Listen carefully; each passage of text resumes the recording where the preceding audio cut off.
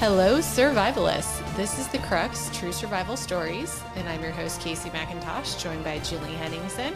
Julie will be leading the story for us today. Hey, how's it going, Julie? Hi, Casey. Doing great. I'm excited to share this story. I'm excited to hear it. Today, I'm going to share a tale of bravery, tragedy, and the unyielding human spirit. We will embark on a journey back to the scorching summer of 1949. Deep within the rugged terrain of Mann, Gulch, Montana, a place where a deadly inferno would test the mettle of a group of smoke jumpers, men who danced on the edge of danger to protect our wilderness. The Mann Gulch fire is etched in the annals of firefighting history. As this firestorm bore down on these smoke jumpers, decisions were made in mere seconds that would alter the course of their lives forever.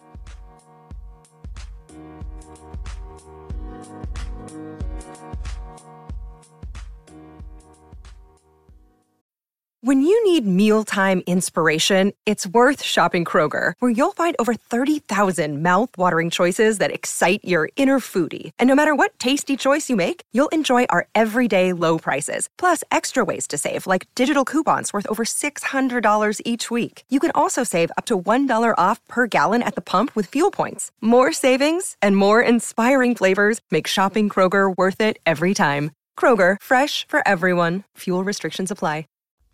Can you imagine smoke jumping in the 40s and the types of equipment and everything in comparison to what's available now? That in itself is terrifying. Oh, I know. Yeah, the weight, the sheer weight of the equipment they were carrying and the clothing that they would have had to wear, and even the airplanes they were flying back then. I'm excited to share this story, and I would say that both Casey and I'm certain, are familiar with where this took place in Montana, near Helena, Montana. Do you remember kind of learning about some of the details of this incident? I worked for the Forest Service for a summer when I lived in Bozeman, and I just remember during the fire training hearing this story recounted, and I remember that there's some tragedy involved in this one, isn't there? There is, yeah. It is a survival story, but it's also a tragic story, and events that sort of shaped some of the training and preparation that goes into wildland firefighting, even to this day. It's a pretty well-known story, something that I've known about or read about, thought about for years in a few different contexts. One is there's a folk band called Cry, Cry, Cry that covered a song about this fire in the late 90s. And the song itself is a family favorite in our household for road trips and kitchen sing-alongs. So I've listened to that song many times, and let's include a link to the song. It's a good one. It really describes the events from the perspective of the foreman of the film. I'm having a moment of amusement thinking about your family dancing and singing to the song in your kitchen. Oh, yes. On more than many occasions, actually. Will you reenact that for me when I come visit next time, please? Absolutely. The Henningsen family singers harmonizing this song. The song was inspired by a book called Young Men in Fire, which is a popular book written by Norman Maclean, a popular Montana writer, published after Norman Maclean's death in the early 90s. And yeah, just a pretty well-known story. Norman Maclean was also the author of A River Runs Through It, one of probably his most popular novel, which is also a Montana classic, and of course, later became a movie starring Brad Pitt. Nobody forgets that part. Nobody forgets that part, yeah. So as the song Cold Missouri Waters goes, our story begins in August 49, North Montana, the hottest day on record and the forest tinder dry. Lightning struck south of an area called the Mann Gulch, which is a tributary of the Missouri River with really steep canyon sidewalls, right near an area called Gates of the Mountain, which is close to Helena. I'm sure you're familiar with Gates of the Mountain, Casey. And this area was actually named by Lewis and Clark in 1805 on their westward journey.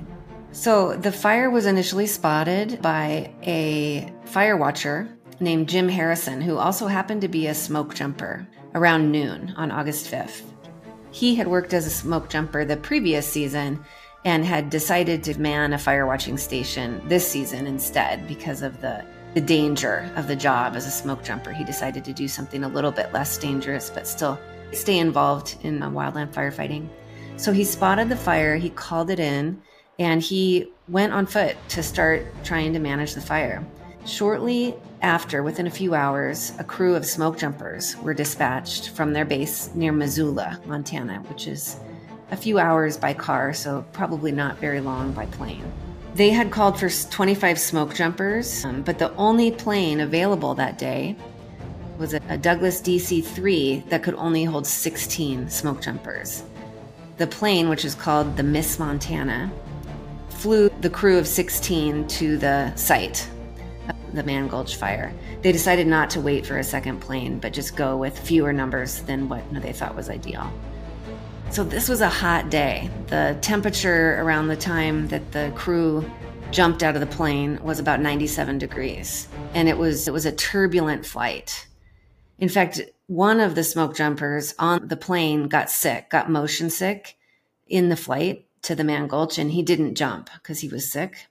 So that actually left only 15 smoke jumpers that responded. And interestingly, this one smoke jumper who didn't jump, just flew with the plane back to base.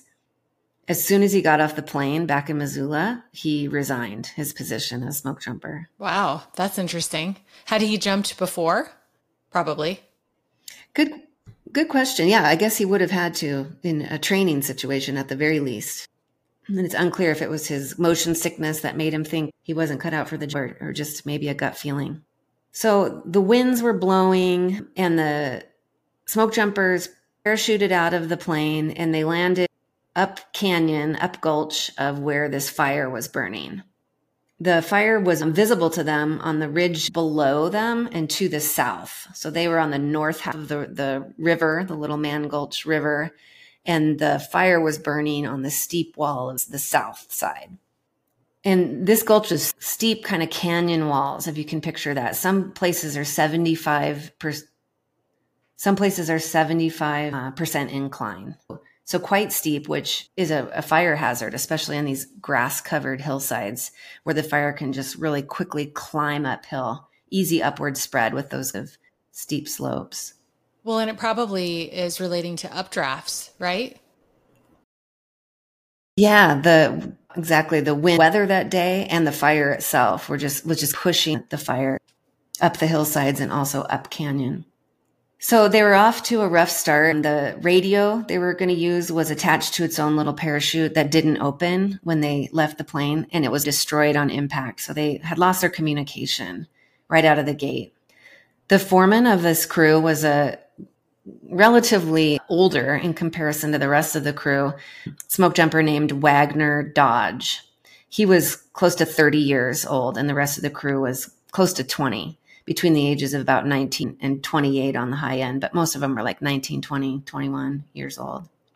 When they got on scene, Dodge, the foreman, met up with Jim Harrison, the fire watcher who had spotted the fire about 4 hours ago and had been fighting the fire, trying to contain it by himself for about the last 4 hours. So they rendezvoused, came up with a plan. So the plan initially was to just walk in a side hill direction on the north side of the river towards where the fire was burning on the south side. The crew gathered kind of near the bottom of the gulch to start this side hill trek, and the rest of the crew got a head start from Dodge and Jim Harrison, who were rendezvousing to regroup. So as the majority of the crew was headed along the side hill, it was this steep slope as I described, but there were a lot of kind of narrow ridges and little hollows that ran perpendicular to the ridge line that sort of obscured their view of what was coming up ahead of them. They were trekking through about knee-high cheatgrass, which is particularly volatile fuel for a grass fire. Behind them, Dodge and Jim Harrison did that about 5:45 p.m., the fire had unexpectedly jumped the canyon, and was now on the north side, which is a south-facing slope, which makes it a little bit more dangerous in terms of lack of fuel moisture. So they saw the fire jump before the rest of the crew did, who was actually the rest of the crew being closer to the fire. So they tried to get their attention and tell them, turn around, don't keep going that way. We need to retreat.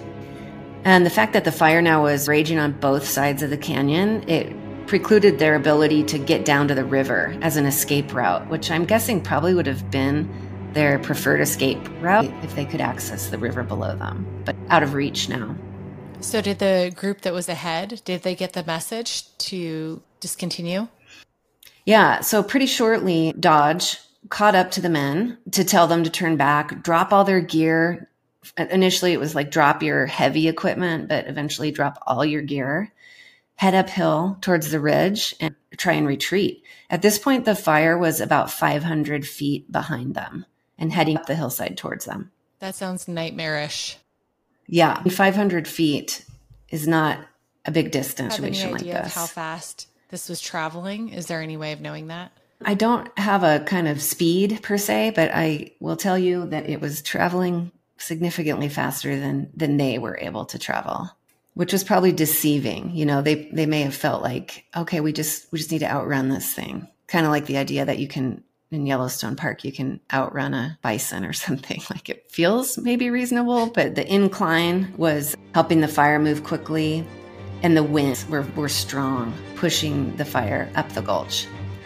So Dodge, the foreman, who sounds like really had the most experience in this group, he realized that they weren't going to make it long before they reached the ridge line.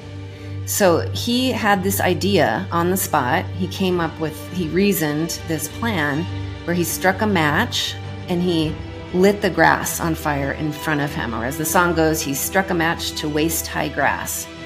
And he created a burnt out area thinking that they could just lay down in the center of this refuge where the grass had already burned because of the fire he set, and that the bigger fire then would just pass them over. So I'm sure that was a terrifying and very risky proposition to think that you would just lay there and let this giant wildfire around you on all sides. But Dodge just had this inclination that that was the only way they were going to escape. In your research for the story, did you find anything that had indicated that this technique had been used in other circumstances, or is this where the technique was born? Yeah, that's such a great question and so interesting, because I had assumed, this was just a firefighting technique, but it wasn't. It was not something that Dodge had been trained in. It was not part of any of the crew's training. It was a completely unfamiliar approach that none of the firefighters would have ever been exposed to. However, interestingly enough, it is a technique that happened to have been used probably by thousands of years by Plains Indians in the past to escape fast-moving ground fires. So in that context, it was definitely a known successful approach, but that was not information that had ever been presented to this particular crew or to, at the time, modern-day wildland firefighters. That is really interesting. Yeah. And afterwards, spoiler alert, Dodge survives. But afterwards, he talked about how it just came to him as something that seemed in that moment, like really quick thinking, well, this might work. And I don't really have any other safe options. So that's what inspired him to give it a try. But because it wasn't a known approach, most of the crew didn't really understand what he was doing. Either they understood what he was doing and were skeptical, maybe didn't think it was going to work, or they just didn't understand what he was doing. So they kept going up the hill. And in the chaos, in the mayhem of the situation, Dodge was yelling at them and encouraging them and suggesting that they join him in this burnt out area. And they all, for whatever reason, did not. Julie, I think that this is where the saying, in the heat of the moment, comes from. Oh, yes, I agree. That makes sense. Yeah, so he was fast thinking in the heat of the moment, and there was some heat in that moment. The other factor that was like playing a role in this is that Dodge didn't really know most of the crew. He had been doing maintenance work at the base, and they were early in their kind of training season, still getting to know each other. So they didn't know him well. They didn't maybe trust him the way you would a leader that you'd worked with for a long time that kind of developed. In the heat of the... Go ahead. Oh my gosh, I just was going to say in the heat of the moment. Again, just the intensity of that experience and knowing there's a pretty good chance I'm going to burn to death. I'm sure that your common sense and your thinking ability is probably not top notch. And like you said, if you didn't know the person that made the suggestion, it seems a little bit ludicrous to just say, hey, we're just going to sit right in the middle of it and let the fire go around us. I can see where they're coming from. Yeah, I'm sure they're in a very much in a fight or flight mode at that point. And they're fleeing. And it would take a lot to get them to be able to stop that human instinct to just flee, which is all the more impressive that Dodge did not only come up with this idea, but was able to resist that urge to just run uphill. So Dodge was the only one who laid down in the burnt area. And he let the fire just really violently pass him over. There's recounting of this that just talk about the intensity of that, the heat and the fire burning around him, but not on him. He escaped the fire. And so that makes you think like, well, okay, maybe he escaped being burned, but in a situation like this, wouldn't it really expose him to the possibility of death by just smoke and toxic gas inhalation that close to him? And one thing I learned in researching this story is that it's really common in structure fires to experience death by smoke and gas inhalation because of the confined atmosphere. It virtually is non-existent in wildland fire fatalities. That is usually not a cause of death in wildland fires. It's usually getting burned by the fire itself. Or the other thing that I would wonder is, could you just be cooked almost like being inside the oven? It would be so incredibly hot.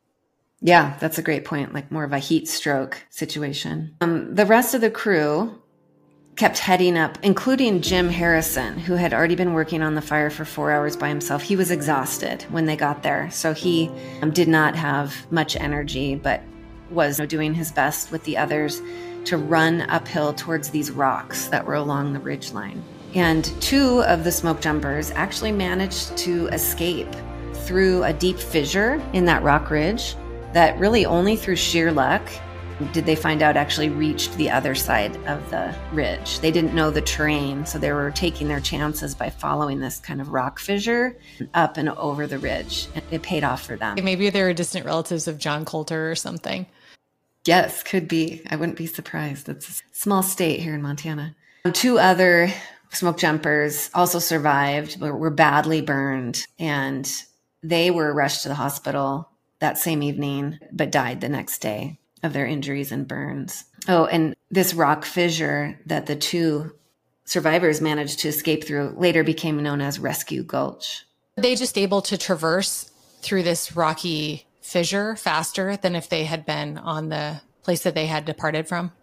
Yeah, I think it was a matter of they got to the ridgeline faster. Maybe they were ahead somehow, and they picked like exactly the right spot to get nestled within these rocks, this rock feature, to avoid the fire. So by the end of the day, actually by 5:56 p.m., which was it was less than 2 hours after they had arrived, 13 firefighters had died. 11 were killed in the fire itself, and 2 who sustained fatal burns and died the next day in the hospital. Only 3 of the 16 smoke jumpers survived. So those who survived were Dodge, the foreman, age 33 at the time of the fire. And sadly, he died about 5 years later of Hodgkin's lymphoma. And then the 2 smoke jumpers who made it through that rock fissure, Walter Rumsey, age 21, from Kansas. He lived to be age 52 and interestingly died in an airplane crash in 1980. And then the 3rd survivor, Robert Saley, was the youngest man on the crew. He was only 17 at the time of the fire, and he was from Willow Creek, Montana, just down the road from where I live.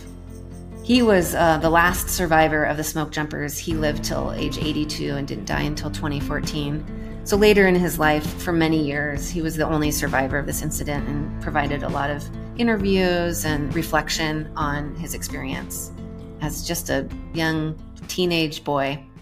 I cannot imagine the relief you would feel getting to the top of that ridge, and also terror looking down, knowing that all of your coworkers were going up in flames right below you.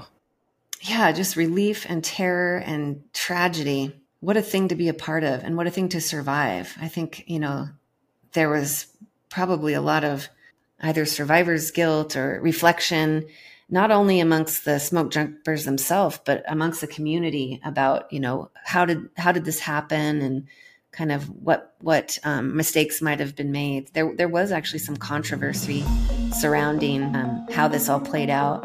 In fact, some of the family members of the victims suggested that maybe the fire that Dodge lit was actually the fire that harmed the other smoke jumpers, which was later proven to not be the case. But just a lot of controversy, a lot of investigation into how this could have happened. Several months after the event, an investigator named Harry Gisborne went to survey the terrain and come up with a report on his findings of kind of the post-mortem of this whole event. He had a known heart condition, but he came to inspect and spend time on the ground on this really steep walled gulch himself. And he showed up with some theories about what he thought might have happened that day. Having this on-the-ground opportunity changed his mind and felt like he got a better picture of how this played out. He communicated these new theories that he was developing while he was there doing the inspection to a companion that day. But at the end of the day, he died of a heart attack. Literally at the end of the day he was inspecting the site, he died of a heart attack before he could share the results of his investigation with anyone else.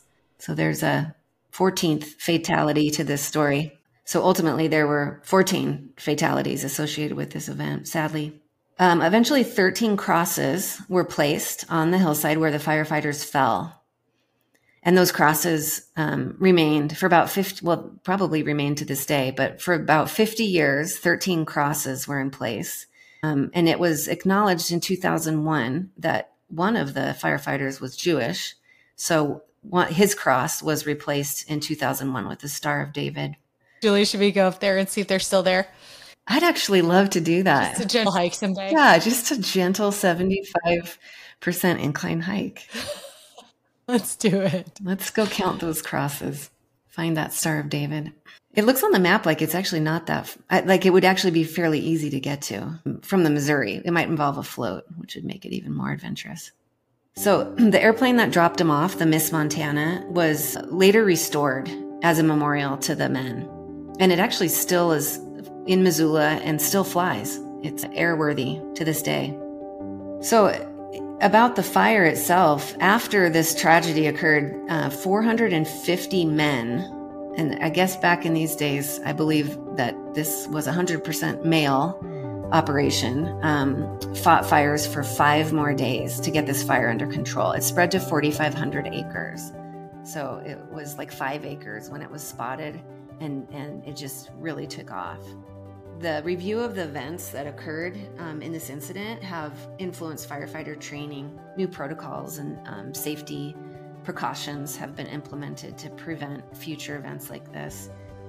Some of the focus of these protocols has to do with emphasis on posting lookouts, people on the lookout, providing reliable communication with the people that are looking out, identifying clear escape routes before you actually need them, identifying safety zones. Just the 7 Ps. Prior proper planning prevents piss poor performance. To sum it up, despite these modifications and advances in training and protocols, there have been at least 2 other similar tragedies in kind of Western wildland firefighting. One that occurred in 1990, the Dude Fire in Arizona, where 6 firefighters lost their lives. And then later in 1994, the South Canyon Fire in Colorado, where 14 perished. So it's risky business out there.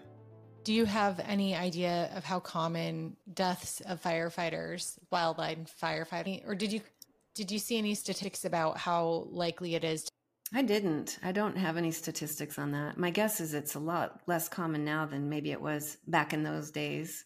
But, there's danger associated with all aspects of it, not just the fire, the terrain, the airplanes, the parachuting, the training, the heat. I think about things like ISIS, wearing all that hot gear on a hot day and working so hard. A lot of health and safety hazards those folks face. Right. And if you survive, everything goes okay, how likely are you to come out of that career without any lifelong injuries? Like, low back injuries, knee injuries, hip injuries, Yeah. etc. It's probably a lot like urban firefighting and law enforcement, just low back injuries. So common. Healthcare, even low back injuries. It's fun to share this story because it's really kind of a well-known part of Montana's legacy. And we'll share the song and the link to Norm Maclean's book, Young Men in Fire, for more information about this event, which is really a captivating book as well. So thank you for tuning in and supporting us at The Crux. If you have any comments, questions, or topic suggestions, feel free to reach out to us via email at thecruxsurvival@gmail.com or connect with us on Instagram at The Crux Podcast. We greatly appreciate your listenership, and we look forward to sharing more captivating stories with you in the next week. Stay safe and take care. Thanks, guys. Thanks for listening.